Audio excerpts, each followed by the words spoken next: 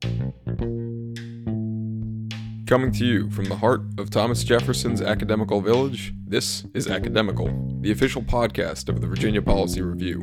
VPR is staffed by the Master of Public Policy students at the Frank Batten School of Leadership and Public Policy at the University of Virginia. I'm your host, Joshua Margulies. Welcome to Academical. In this episode, we are joined by Robert Zullo, the editor-in-chief of the Virginia Mercury. He was kind enough to host myself, as well as VPR's executive editor, James Leckie, and associate editor, Anna Higgins. Our conversation touches on the Virginia Mercury's mission, goals, their approach to reporting, and the state of journalism more broadly. Enjoy. My name is Robert Zullo. I'm the editor-in-chief of the Virginia Mercury, a new nonprofit news site covering state government and policy here in Richmond. So we wanted to start asking about your business model. So you are a new publication. You've only launched in the last few months, if I'm not mistaken. So what do you see as the key differences between the model that you've chosen, the nonprofit journalism model, and the for-profit journalism model? So you can compare yourself to, say, the Richmond Times-Dispatch. We don't really have a business model per se, in that we're not trying to, at least at this point, collect revenue from readers. Our goal is to be donor-supported, big donors, small donors, and everyone in between. And that's something we're hoping to pivot to very soon here in the next few months.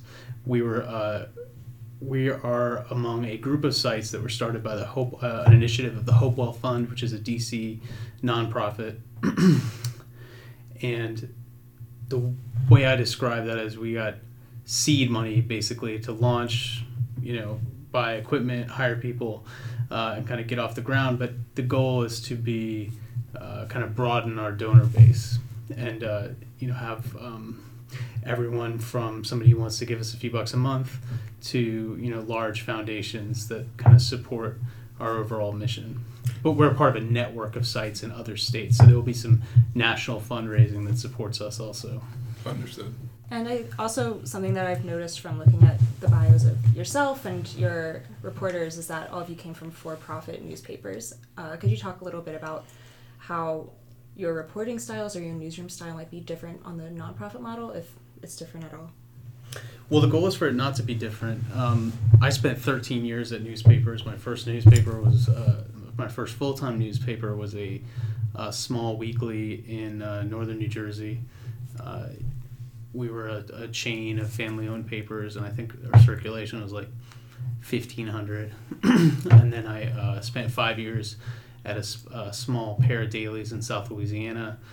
And then I came back to Richmond for the first time for my first job at the Times-Dispatch.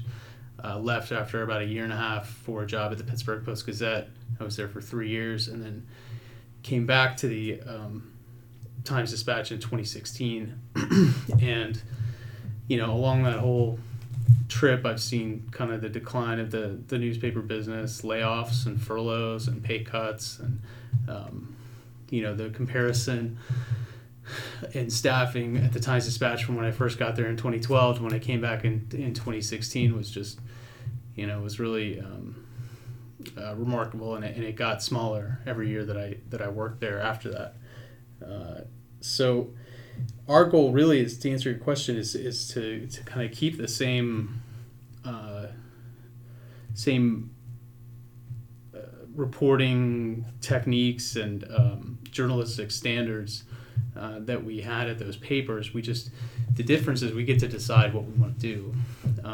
There isn't a bigger bureaucracy than the four of us in that room over there. And we have arguments all the time about what's important, what we should cover, what we shouldn't cover, how we should do it.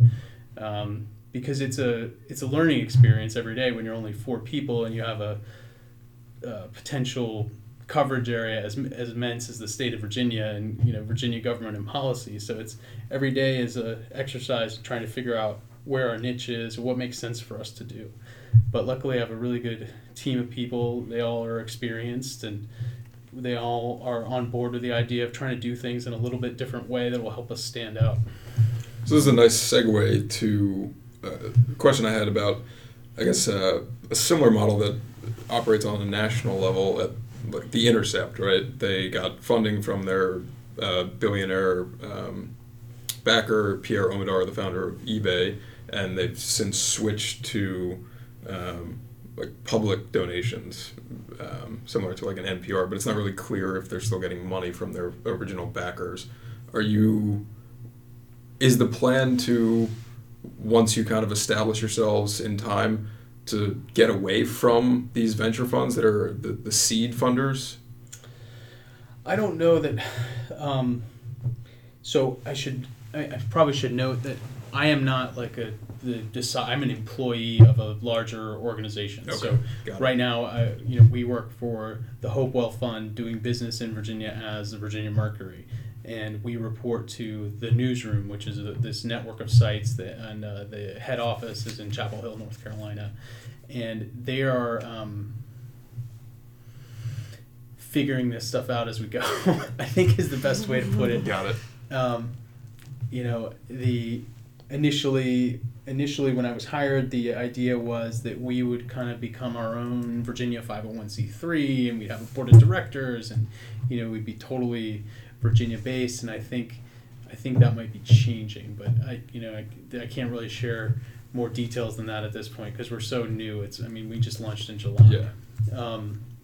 But yeah, it's a similar story to The Intercept, is where you're trying to kind of figure this out as you go along, and I can say all day, as I have said to many people, we went through a little bit of an issue with Virginia Public Access Project and being included in their news clips. Are we an advocacy organization? Are we really a journalistic organization? Who are their funders? They're not. The Hopewell Fund doesn't say who's giving money for this project. So I've run into all those issues in our past 6 months, and it's they're not easy to sort through. As a journalist, you want to be as transparent as possible, but sometimes the money comes with, well, I don't want to be associated, or I don't want to that's the stipulation.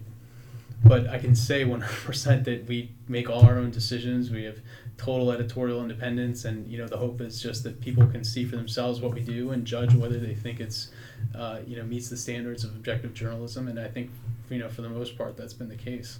So since you are established as a 501c, right, how does that affect the mission of the publication? What is the It really goal? doesn't. Is it just to be a journalistic institution? Yeah, it doesn't change much, except we have to be careful about very careful about covering elections and races and campaigns not from a news standpoint. So and so was here and said this, and Corey Stewart said this today, and he said made this campaign appearance, and he held up a roll of toilet paper. That's not tricky. That's the stuff we've all done our whole careers. But for me as an editor, we have to be very careful about taking op-eds and support, that could be seen as, favoring one candidate or one party or another, because that's kind of the golden rule of the 501c3 is you can't advocate for one, political party or a candidate or anything like that. So that's been a little bit new territory for me. Whereas a newspaper, you just kind of had to worry about, are you giving equal time? Are you being fair? If X candidate gets to write an op-ed, does the other candidate get to write his own op-ed? So that's been a little bit different, but the journalistic part has been very easy. It's just where I work and who pays me now. But the all the other stuff that's come with it has been the kind of the new territory. I'm actually pretty curious about because in Ben we have a class about NGOs and nonprofit management, and the Hopewell Fund, is it associated with the New Venture Fund? Yes. Yes, okay, I'm just asking because I was in an organization this summer that was also supported by the New Venture Fund, so I was wondering if you could talk a little bit about the support that you get from the Hopewell Fund, because a lot of nonprofits and 501c3s will often have, people in charge of operations and HR and funding and all these things, and you're such a small team, so I was wondering if you could talk a little bit about the support, the administrative support that Hopewell that's a good question. Basically, and I report to somebody else, and then they kind of report to Hopewell, so I'm not too involved, except I do our Hopewell basically handles all of our HR functions, so benefits, salaries, 401k, expense reporting, time management software, vacation and stuff like that. But beyond that, I really couldn't tell you what New Venture does, what Hopewell does. And to be honest, when we launched, it was kind of who do I call about this problem? Do I call New Venture? Do I call Hopewell? And it was a little bit of a circular thing for a minute, but I don't want to talk too much about that. Okay. Fair enough. I don't want to get in trouble. Just to jump back a little bit, what effects have you seen on reporting and journalism with the acquisitions of very large papers like the Washington Post and the Denver Post, by the likes of Jeff Bezos and like these large hedge funds? We saw it again with like the LA Times. How has that affected reporting, and how can your paper, the Virginia Mercury, or online publication I should say, succeed in that landscape? Well, it can be good and bad. I mean, it all depends on what the intentions of the owner are. I think that Jeff Bezos' acquisition of the Post is kind of for people who are working in newspapers at the time, and I was one of them. I mean, he showed you a model for how to do something different besides just come in and lay everybody off. He actually invested in the paper. He hired, I don't know what the numbers are, but I remember at one point seeing that they were hiring like 130 reporters, which was great to see. And it's a little bit different for a paper that has a national brand like that, where you can have digital advertising and you have subscription at a scale that can support the newsroom. So for a local or a regional paper, I've heard that that model won't work, but I don't know that anyone's ever tried it either. So the whole essential problem of the newspaper is you're tethered to your print edition, which produces still the vast majority of your revenue, those big display ads. And at the same time, it's also a huge portion of your expense. The printing press itself, the delivery drivers, ink, paper. I mean, believe it or not, paper is one of the single biggest, expenses of the newspaper. And fewer people are buying the paper, fewer people are subscribing. And at the same time, one of the cruel ironies of the newspaper business is more people are reading what newspapers do than ever before. I mean, they might not realize it because they're reading it. They might read it on a blog or some kind of an aggregation site that's like taking articles from here and there. But if you think about the news as news as an ecosystem, right? Newspapers are still producing the vast majority, of stories. I mean, what do you see have you seen during the Trump administration on CNN or Fox, or it's the New York Times reported today, the Washington Post reported today. I mean, it's still the print newsrooms that are the big drivers of journalism in this country. But unfortunately, they cost a lot of money to have a big newsroom, and you have to figure out how to pay for it. And for a site like the New York Times has had success with digital subscription, and that's been enough to keep it afloat and profitable. Same with the Post. But if you could replicate that on a local level, maybe you could have the same kind of sustainability. But unfortunately, these newsrooms have been so hollowed out in so many of these towns that you need to give people a reason to pay for the product. And if they're not seeing an investment in the company, in the news gathering operation, then it's hard to convince them to pony up the money. Did that answer your original question? Yeah. I don't know what. Yeah. I forgot what your question was. We're talking about like the effects of reporting and journalism. Well, yeah. So the by effect, these large kind of billionaire backers coming in and buying the publications. And the flip side to that, thank you for bringing me back on track, is that in Denver, for example, you have a hedge fund, mm-hmm. and that's also been a ongoing story in newspapers where they're being bought up in these big chains because they're still in many cases profitable, and there's still money to siphon out of them as long as they get rid of the people that cost money in the newsrooms. But at the same time, you're creating this cycle where the more people you lay off from newsrooms, the less content you produce, the less reason people have to pay for the product. So if you have, I honestly, I mean, my personal opinion, I think more newspapers should do what the Denver Post did and kind of rebel against that kind of ownership style, because these aren't just businesses. I mean, these are community institutions that have been around for 100 years. I mean, I worked at the Post-Gazette was the first newspaper published west of the Allegheny Mountains. I mean, those are enormous traditions and I think people, it's become very, de rigueur to bash print media and bash newspapers as, the dynasty. People will miss them when they're gone, 100%. There's no doubt about that.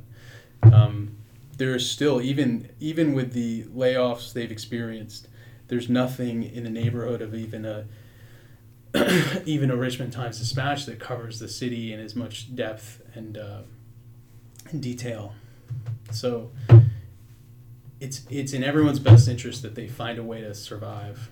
But I just, in the course of my career, I didn't think the problem was readers. I didn't think the problem was reporters. I thought it was newspaper company managers. And unfortunately, that convinced me that I needed to try something else. So, well, on that note, there's a trend, at least right now, that I've come across, and this is just one example, but there's something called Civil Token. There's a podcast called Zigzag, which is hosted by two former WNYC reporters who used to do Note to Self, and they're relying on Civil Token, which is a cryptocurrency on their own blockchain, and they're using this. That's they're going to allow the public to buy civil tokens to then invest in the publications that they deem worthy, and even punish those that they think are doing bad reporting.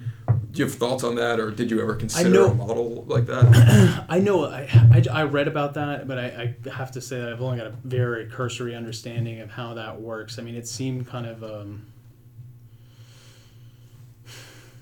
what's the right diplomatic way to describe it? I mean, it didn't make sense to me how I didn't understand why you go that model rather than just say, we're a news operation, we rely on reader support, either charge subscription or accept donations. I didn't really understand why to bring in the benefits of bringing in the blockchain, but Yeah, I see that it does present some barriers to entry for most of the public, so I do understand that. I was wondering if you could talk about why the Virginia Mercury was begun in the first place. Where did you see the void in the coverage of state politics, and how do you think the Virginia Mercury fills that void? Like I said, I can't take too much credit for I have a mortgage, I have 2 kids, and there were a few of us at the Times-Dispatch over the past year or two who thought we should try something like this, and if we don't, someone is going to do it. Someone is going to launch a new, the decision we had, or that we kicked around, I mean, this is all in happy hours and stuff, was, should we start something that just covers Richmond? Is there more of an engaged audience on local stuff in the city, or should we do have a statewide focus? But the obstacle for me going into something like that, I can't just quit my job, and you need health insurance, you need a regular paycheck, and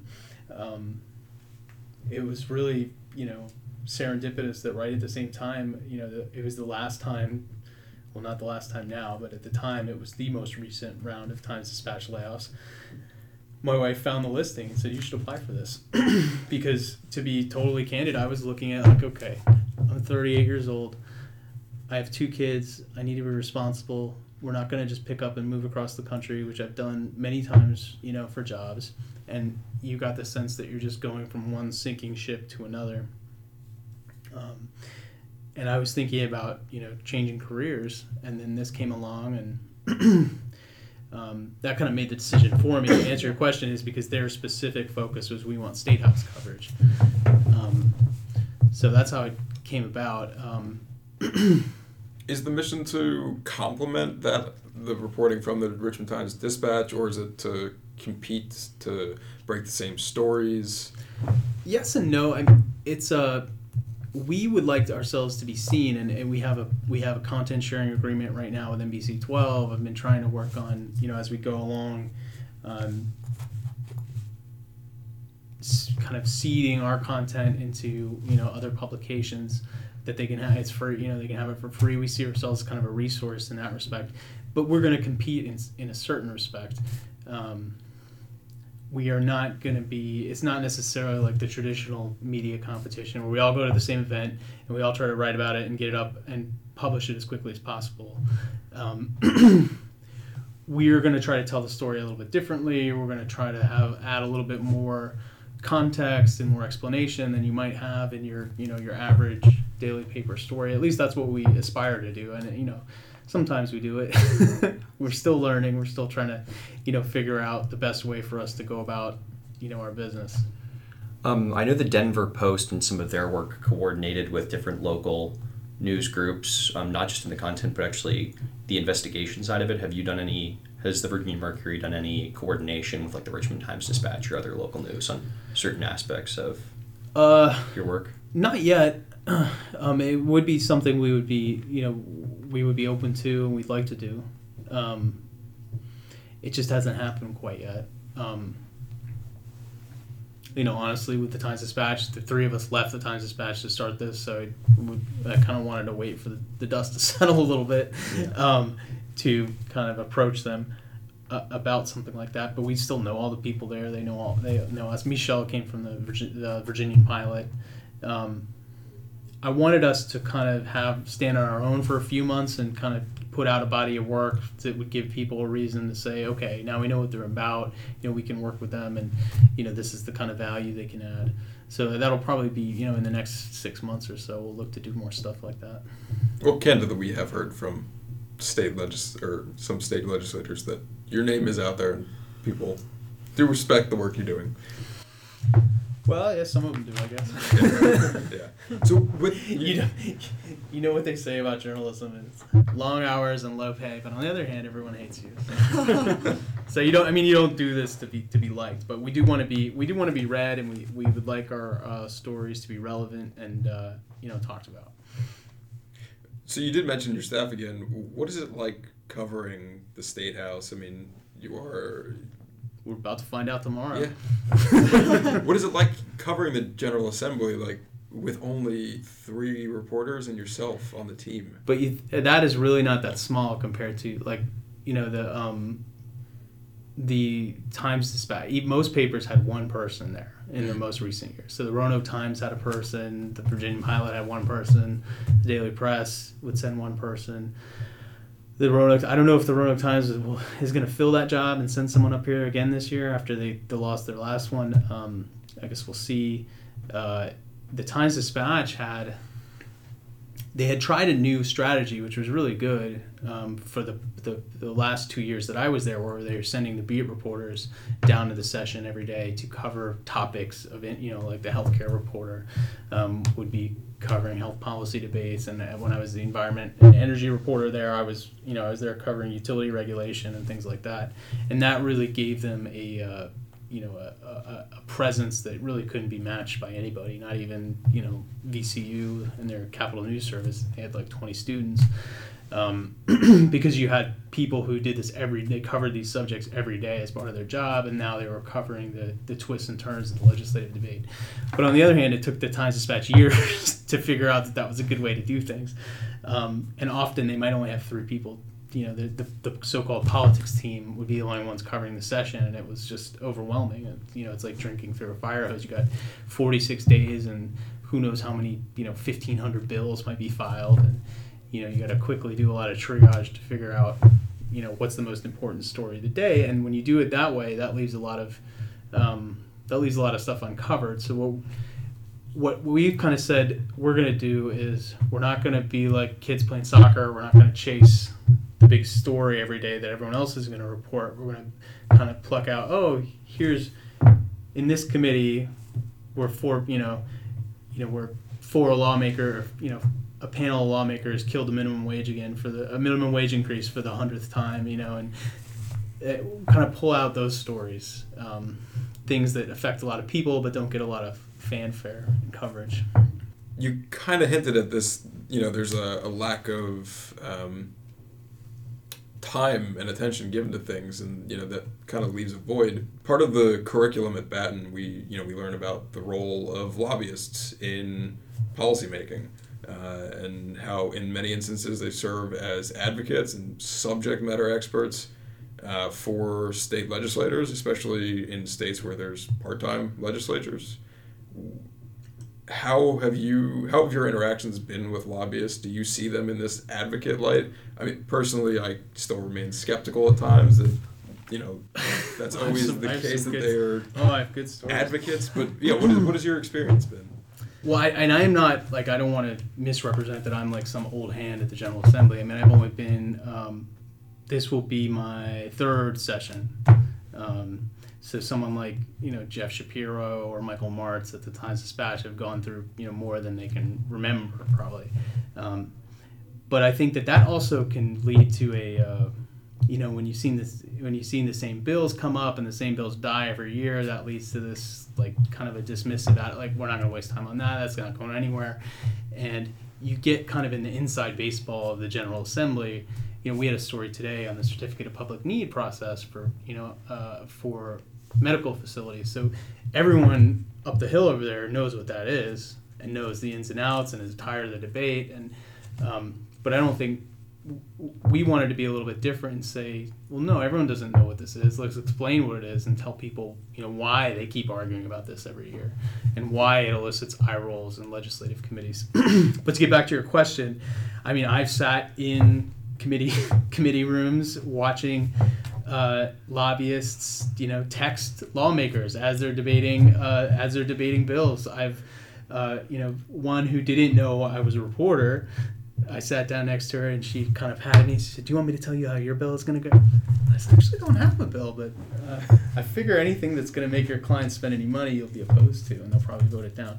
So I think that Virginia is uniquely, because of the part-time legislature, because the session is short, even a long session is fairly short for some of the issues that they're weighing. I mean, one of the things that I specialized in when I was at the TD is utility regulation, and that is a place that 100% historically lawmakers have relied on the utility companies to tell them the ins and outs, and we all know how that has gone. I mean, you've seen Dominion come back year after year and get bills that benefit their bottom line at the expense of their ratepayers, and it's finally the tide is finally starting to turn, but it's taken some really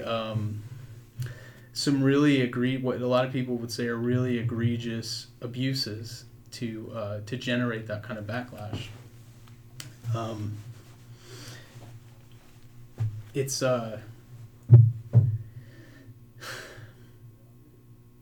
guess I mean, lobbyists of course will tell you that they're advocates. They are paid advocates. They are there to do a job. But yeah, they exert a lot of influence down there. I mean, VPAP had a really great piece the other day on new lobbying registrations and who they work for, and so the big new ones this year will be cannabis and casinos. So weed and gambling will be which is interesting because those aren't the usual suspects down there. So it should be fun. Do you ever struggle with getting lobbyists on the record, or getting kind of the lobbying that goes on behind bills and legislation on the record? Do you ever struggle with getting that through in your stories? Everyone struggles with that. Yeah. Lobbyists very, very rarely want to be on the record. Their goal is really not to be. Their goal is not to get. They're not there to get their names in stories. I mean, they're there to achieve outcomes. They're there to sway lawmakers who might be on the fence, and they would say that their role is merely to just educate lawmakers about the pros and cons of a given bill. So yeah, that's what. I mean, that is something I would like to do. I mean, because Virginia is very buttoned up. I've worked in 3 other states. And there's the aura of the Virginia way kind of extends to, in some respects, is extended to the press corps, where there's a lot of reluctance to impugn the motives of lawmakers and which is funny to me in a state with virtually no campaign contribution limits and some until very recently virtually no, and the McDonald's stuff very hardly any ethics laws with any teeth.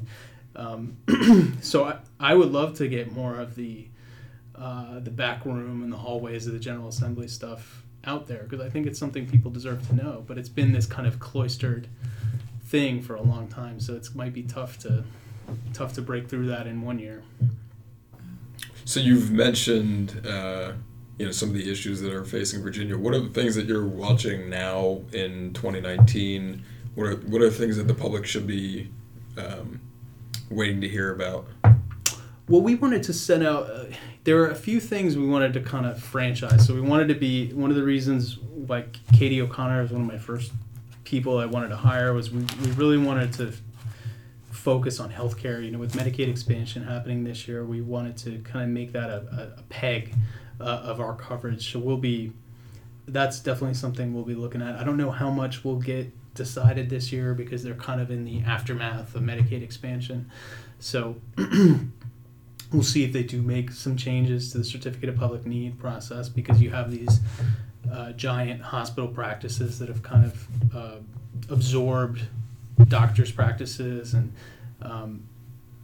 you're getting to the point where if you want to if you need a procedure or you need an x-ray or you need a test or something, your choices are getting smaller. At the same time, these outside entities are clamoring to get into Virginia and saying we can do that x-ray for a lot less, but we have to go through the Certificate of Need process. And so that's one thing we'll track. We also wanted, I was one of the only, if not the only, dedicated energy and environment reporter in Virginia, covering things from a statewide perspective when I was at the Times-Dispatch. So that was something else we wanted to focus on. In fact, if I'm able to add a person in the next 6 months or so, that's definitely the job I want to fill, as a full-time energy and environment reporter. So we'll be covering coal ash, we'll be covering the Regional Greenhouse Gas Initiative legislation that the the Northam administration has backed. Let's see. I just wrote this today, so I should remember. They should all be at the tip of my tongue. Renewable energy expansion. The utilities have really kept a tight hold on, the arrangements between private solar developers and small businesses, medium-sized businesses, large businesses, and homeowners. So there's a lot of interest in whether that door cracks open a little bit more this year.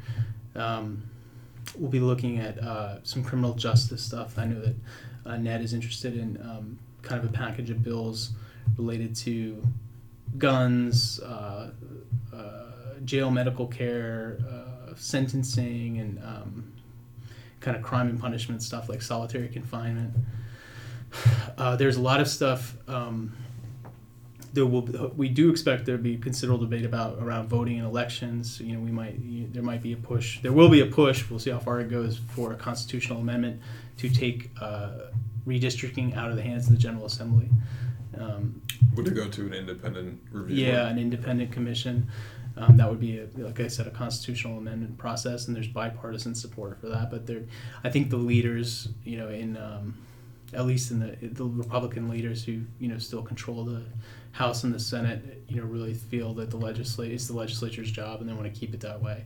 But what I've heard is they're looking at maybe a bloodbath in 2019, and looking at losing the majority and being drawn into irrelevance in Virginia. So they might be willing to come to a table with a deal, is what I've heard. But we'll see if that materializes. So it seems the focus of your organization is largely just state policy and politics. Yeah, and if we have a good local story that illustrates something larger, we haven't, we wouldn't be opposed to that. Is the organization just too small to focus on more of the local issues? It's very hard to you have to set out a mission and stick to it, because you could get pulled in so many different directions. And we're all reporters. We came from a news background, so it's very hard to resist the impulse not to cover the big story. But sometimes it just doesn't make sense for us to spend time on it when it's something that people can read and will read elsewhere. So we've tried to add value in different ways. We do a daily newsletter where we kind of do a clipping of stories from around the state, and that has been very popular. In fact, a lot of people tell me they really like the format it's presented in, the way it's written. It's not just a listicle of these things happened, and so we've tried to think of ways that are smart, that don't cost us a ton of time, that we can provide a service that brings people to us on those big stories. To that idea a bit about, and maybe an inability to cover local stories at times, and how that speaks to news deserts. I know you might know a little bit more about this, James. The New York Times reported on news deserts and how it increases wasteful spending by governments, decreases accountability. How are you trying to position the Virginia Mercury to maybe combat those ill effects? I mean, I wish I could say there's something we could do, but I honestly, there are. I just got an email about them the other day. There is a nonprofit organization in Rappahannock County that you guys might be interested in talking to you on that question. They are partnering with the local news there, and they basically raise money to bankroll specific reporting projects in that community. So they started with a community survey. So they asked the people what they wanted to see covered. They got the responses, and then they raised money to fund those specific projects, like broadband access was a big topic out there. And I'll dig out the name of the publication and give it to you guys. But there are all kinds of models, that are emerging. One small thing that we can do is we can amplify those stories a little bit. Like when we do our clips every morning, we look big and small. I mean, it's hard to work at a smaller paper than the one that I started at. So, I look at a lot of those sites, as we put together the clips to try to pull, an interesting thing out that we think that our readers would like to see. So in that small way, we can kind of boost local coverage. But I mean, it's just not, with the size of our newsroom and where we are, there's just really not much we can do to get those really really local stories. But I agree 100%. I mean, I've been to more local government, school board, zoning board, planning board. I've been to more meetings than I care to remember. It should be no surprise the federal government is in shutdown mode right now. The president is set to speak tonight at 9. I assume he's going to mention something about the shutdown. Have you noticed it affecting Virginia policy or politics at all? Not yet, except that, we get the press releases from the Virginia delegation are all calling on the president and Congress to end the shutdown. And obviously Virginia is a state that is heavily dependent on, federal spending. A large portion of the federal workforce lives here. My mom works for the FAA, so she's furloughed right now. It hasn't really, Northam has issued a lot of statements about it, but we'll see how it, if it casts a shadow over the General Assembly session. But, honestly, there's not too much they can do about it. In the last few minutes, might as well just talk about journalism a little bit more at large, and see if you had any thoughts on the 24-hour news cycle. We know that one study found that younger people are more able to tell fact from fiction online, and it might be attributable to their lack of exposure to cable news and the 24-hour news cycle. So how do you think journalism and the media can increase scrutiny on correspondence and people who just opine for a living rather than giving objective facts and information?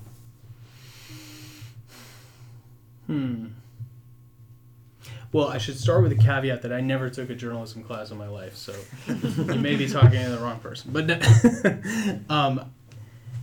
I think when people complain, so often when I hear people complain about the media, you really have to say, well, who are you really talking about? And generally they're talking about cable news, and they're talking about exactly what you said. The kind of the blur, the kind of overwhelming pundit programming that's on cable news.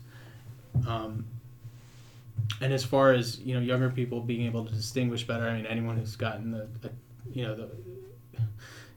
you guys might be too young to remember the chain email was like the fake news of the day, and anyone who got one of those from their aunt, like, can you believe what Obama is doing? I still get forwarded.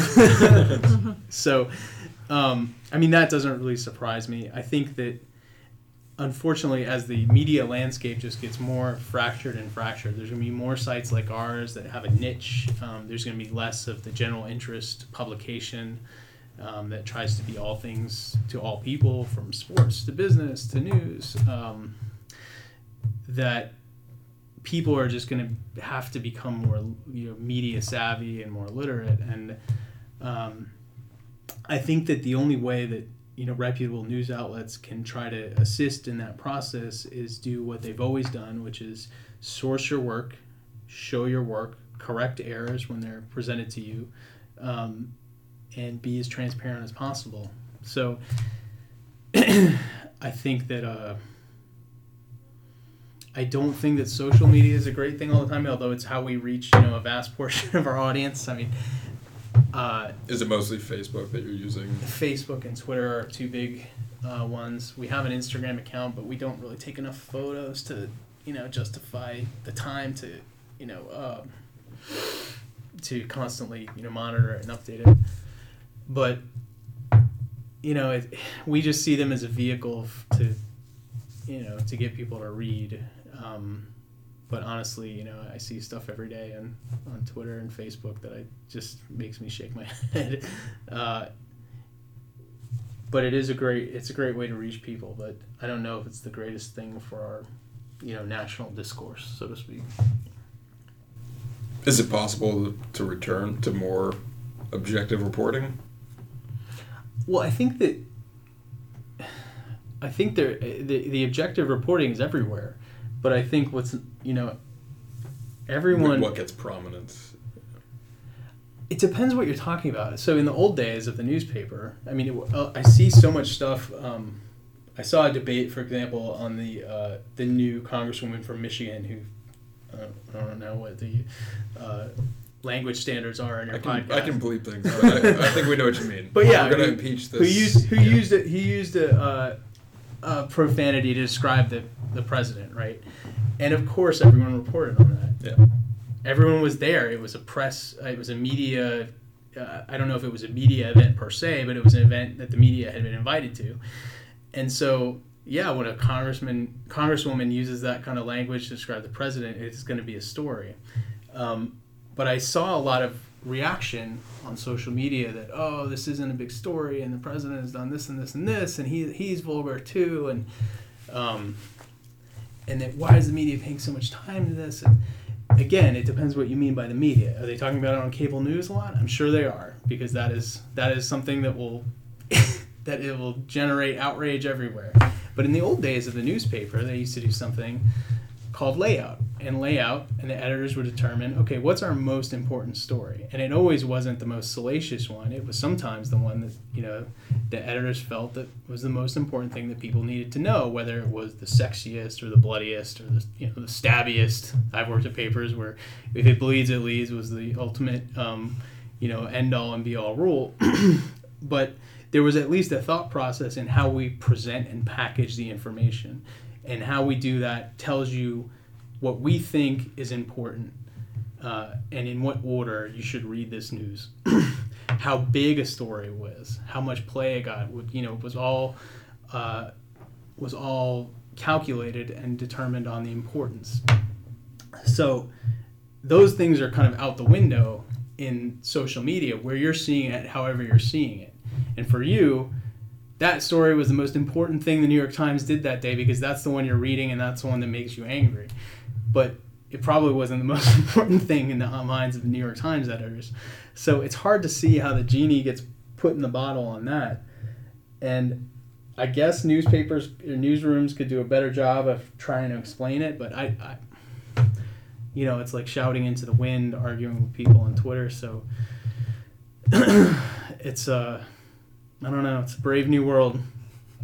How does the Virginia Mercury reconcile that kind of binary nature of we want to put up things of quality, but we also want to put up things that people are going to pay attention to? Well, we have the luxury of not needing, at least for the moment, not needing to attract, not having to live and die on how many page views we get. Unfortunately, for a lot of newspaper websites, that's become a metric, and TV news websites are the same way. They'll post, like, how many times have you gone onto a local TV station or seen a tweet or a post from a social media station that looks something crazy like,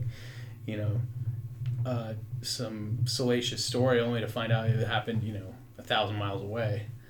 But they do that because it gets eyeballs and it gets traffic, and that traffic means something to their digital advertisers. So that is not necessarily a service to your community. But we, at least for now, have the luxury. We don't have to really worry about our page views, so we can, we publish anywhere from 1 to maybe 4 things a day, and of course we think all of those are important. But if you look at our stuff, it's not always the same. It's not the same kind of like man bites dog stuff that a lot of state and local outlets do, and that's on purpose. We want to fill a certain kind of role. We want to be a policy website. We want to be a politics website, but we're not like the horse race politics. We talk about structural, the structure of elections and campaigns and campaign finance and things like that, because that was what I think was missing from the Virginia media landscape. So we want to kind of hew to that role. Now, if we get in a position where I have somebody in a few years like, your page views are down this month, you gotta really crank these out, then we gotta start thinking differently. But I honestly don't think that will ever be the case, because that's not what we set out to do, and that's really not our model. But your model does allow you to do things like really focusing in on certificate of public need laws or scope of practice or the pipeline in Western Virginia. Yeah. Well, yeah, and it's not necessarily that those things would be ignored at other news outlets, but there's you get kind of inured to the idea that the CPCN, they talk about the COPN, they talk about that every year. Let's not, why do we need a big explainer? That's the kind of thinking that can seep into people who do this stuff every day. And we wanted to kind of have a fresh look at stuff like that. As an undergraduate, I was a student journalist at UVA, and we struggled a lot with, especially like with the Charlottesville things happening in 2017 and all that. I only graduated in 2018, so I was around for Rolling Stone and all these things. We really struggled with the divide between news and the opinion sections, and having people understand the difference and not judge the newspaper and the value of its news content based on opinion. Could you talk a little bit about your experiences with that in the different newspapers that you've worked in? Well, again, I think it's something that social media makes difficult, because, in the old days, you would turn literally to the opinion section of the paper, and you knew that's where you were. And even in on old TV broadcasts, when they were doing what they would call a TV editorial, which would be a commentator or somebody giving his opinion, it was spelled out on the bottom, and it was so different from the regular news format that people knew what they were seeing. But now you might get sent a link, you might open something, and you're not reading. I think everyone's, and this is my theory, I mean, this is not scientific at all, but everyone's attention spans seem to have, just decreased infinitely, where, I don't know how much stuff I read a day over a Twitter feed or something, and I might be reading snippets here, and I might, I'll get back to that article, and I might never finish it, I might have 15 tabs open on my browser, and I just think everyone is scattered. So in that kind of context, if you see something that comes across your feed and someone says, hey, look at this, or can you believe that, you might not catch that, that byline that says, so-and-so is an opinion columnist or a guest columnist, or, we spell it out clear. We write commentary at the top of everything, and people still miss it. So I don't know that there's a whole lot you can do. as long as it's clearly labeled. I mean, eventually the other crowdsourced nature of social media, someone will point out to that person that, well, it's an opinion column, or it's funny that everyone has an opinion on the news, but very few people know much about it. And maybe that's the news business's fault. Maybe they just were accustomed to having a more. I remember having a conversation with somebody who didn't know what a dateline was, and then I was like, well, let me research it a little bit, and it turns out, not every newsroom had the same definition of a dateline that I did, which means the reporter is in this place. That's when you see a dateline. That means that some people used it to describe where the action in the story was happening, whether or not the reporter had been there or not. So I think that, the media business can always be more transparent about how it does its work. But I also think that, you just can't avoid those kinds of things entirely. Is there anything that you're currently reading that you think other people should be reading, or watching that you think other people should be watching? Oh, I wish I had something smart to say, but this job is, we do the newsletter every morning. I'm editing stories at night. I write my own opinion stuff, and there honestly is not a whole lot of time for. There's a there might be a book or two by my nightstand that I read 2 pages of before I fall asleep. But honestly, when I'm not doing this, I try to read other stuff like sports journalism and step away from politics and stuff like that for a little while, because it's just so with this administration, more than anything, it's just so all encompassing around the clock. That you can just live in that world forever and never come out, I guess. I feel like the last thing I saw that I really liked was the New York Times series on their Washington bureau in the Trump era. What was it called? I don't think I'm familiar with this. It was on, I think it was on Showtime or HBO. It was a little. Oh yeah, they had a documentary. Yeah. Yeah, it was a little docu, and I think those kinds of things are great. To get to that question where you see. I mean, I know that Maggie Haberman texts and drives way too much now. But but I think that those kinds of things are good, and I'm sure it's highly edited, and but to show generally, that how a newsroom goes about its work, because there are a lot of people that really think it's all about taking like march. I mean, when I lived in Louisiana, we were in South Louisiana. It was a conservative community. We were owned by the New York Times, and I mean, there were people who thought that, the offices in New York called us every day and told us how to cover, a town of 34,000 people in South Louisiana, and it's just, some people really believe that. When the Times-Dispatch was bought by Warren Buffett and Berkshire Hathaway, there were assumptions on how, he's a liberal billionaire and they're going to totally... It didn't change anything, really. I mean, that was one of the problems, is it didn't change anything in terms of, investing in the paper. So I forget what my original point was. No, I'm not reading anything interesting. We have very little time to do reading for leisure, too. So. I have more. I have 2 small kids. So I have a 3.5-year-old and a 10-month-old baby. So there's not a lot of free time. Yeah, some solid Dr. Seuss reading. Yes, Cat in the Hat was read last night. Well, I think that about wraps things up. So we want to thank you very much for your time today. Yeah, well, no, thanks for thinking of us, and I thought that you guys had great questions. Thank you very much. Yeah, thanks for having us. Good luck with everything. Take care. You can read the Virginia Mercury at virginiamercury.com. You can follow VPR on Twitter at VA Policy Review and on Facebook and LinkedIn at Virginia Policy Review. If you would like to contribute to our print publication, please visit us at virginiapolicyreview.org. We will soon be accepting submissions for our spring 2019 issue. Lastly, VPR will yet again be hosting our National Journal Conference. Dates, guest speakers, and a schedule of events will be announced in the coming weeks, so stay tuned. Editing for this episode was done by yours truly. Our artwork comes courtesy of Brian Kim, and our music is provided by Blue Dot Sessions. I'm your host, Joshua Margulies. Until next time, be excellent to each other.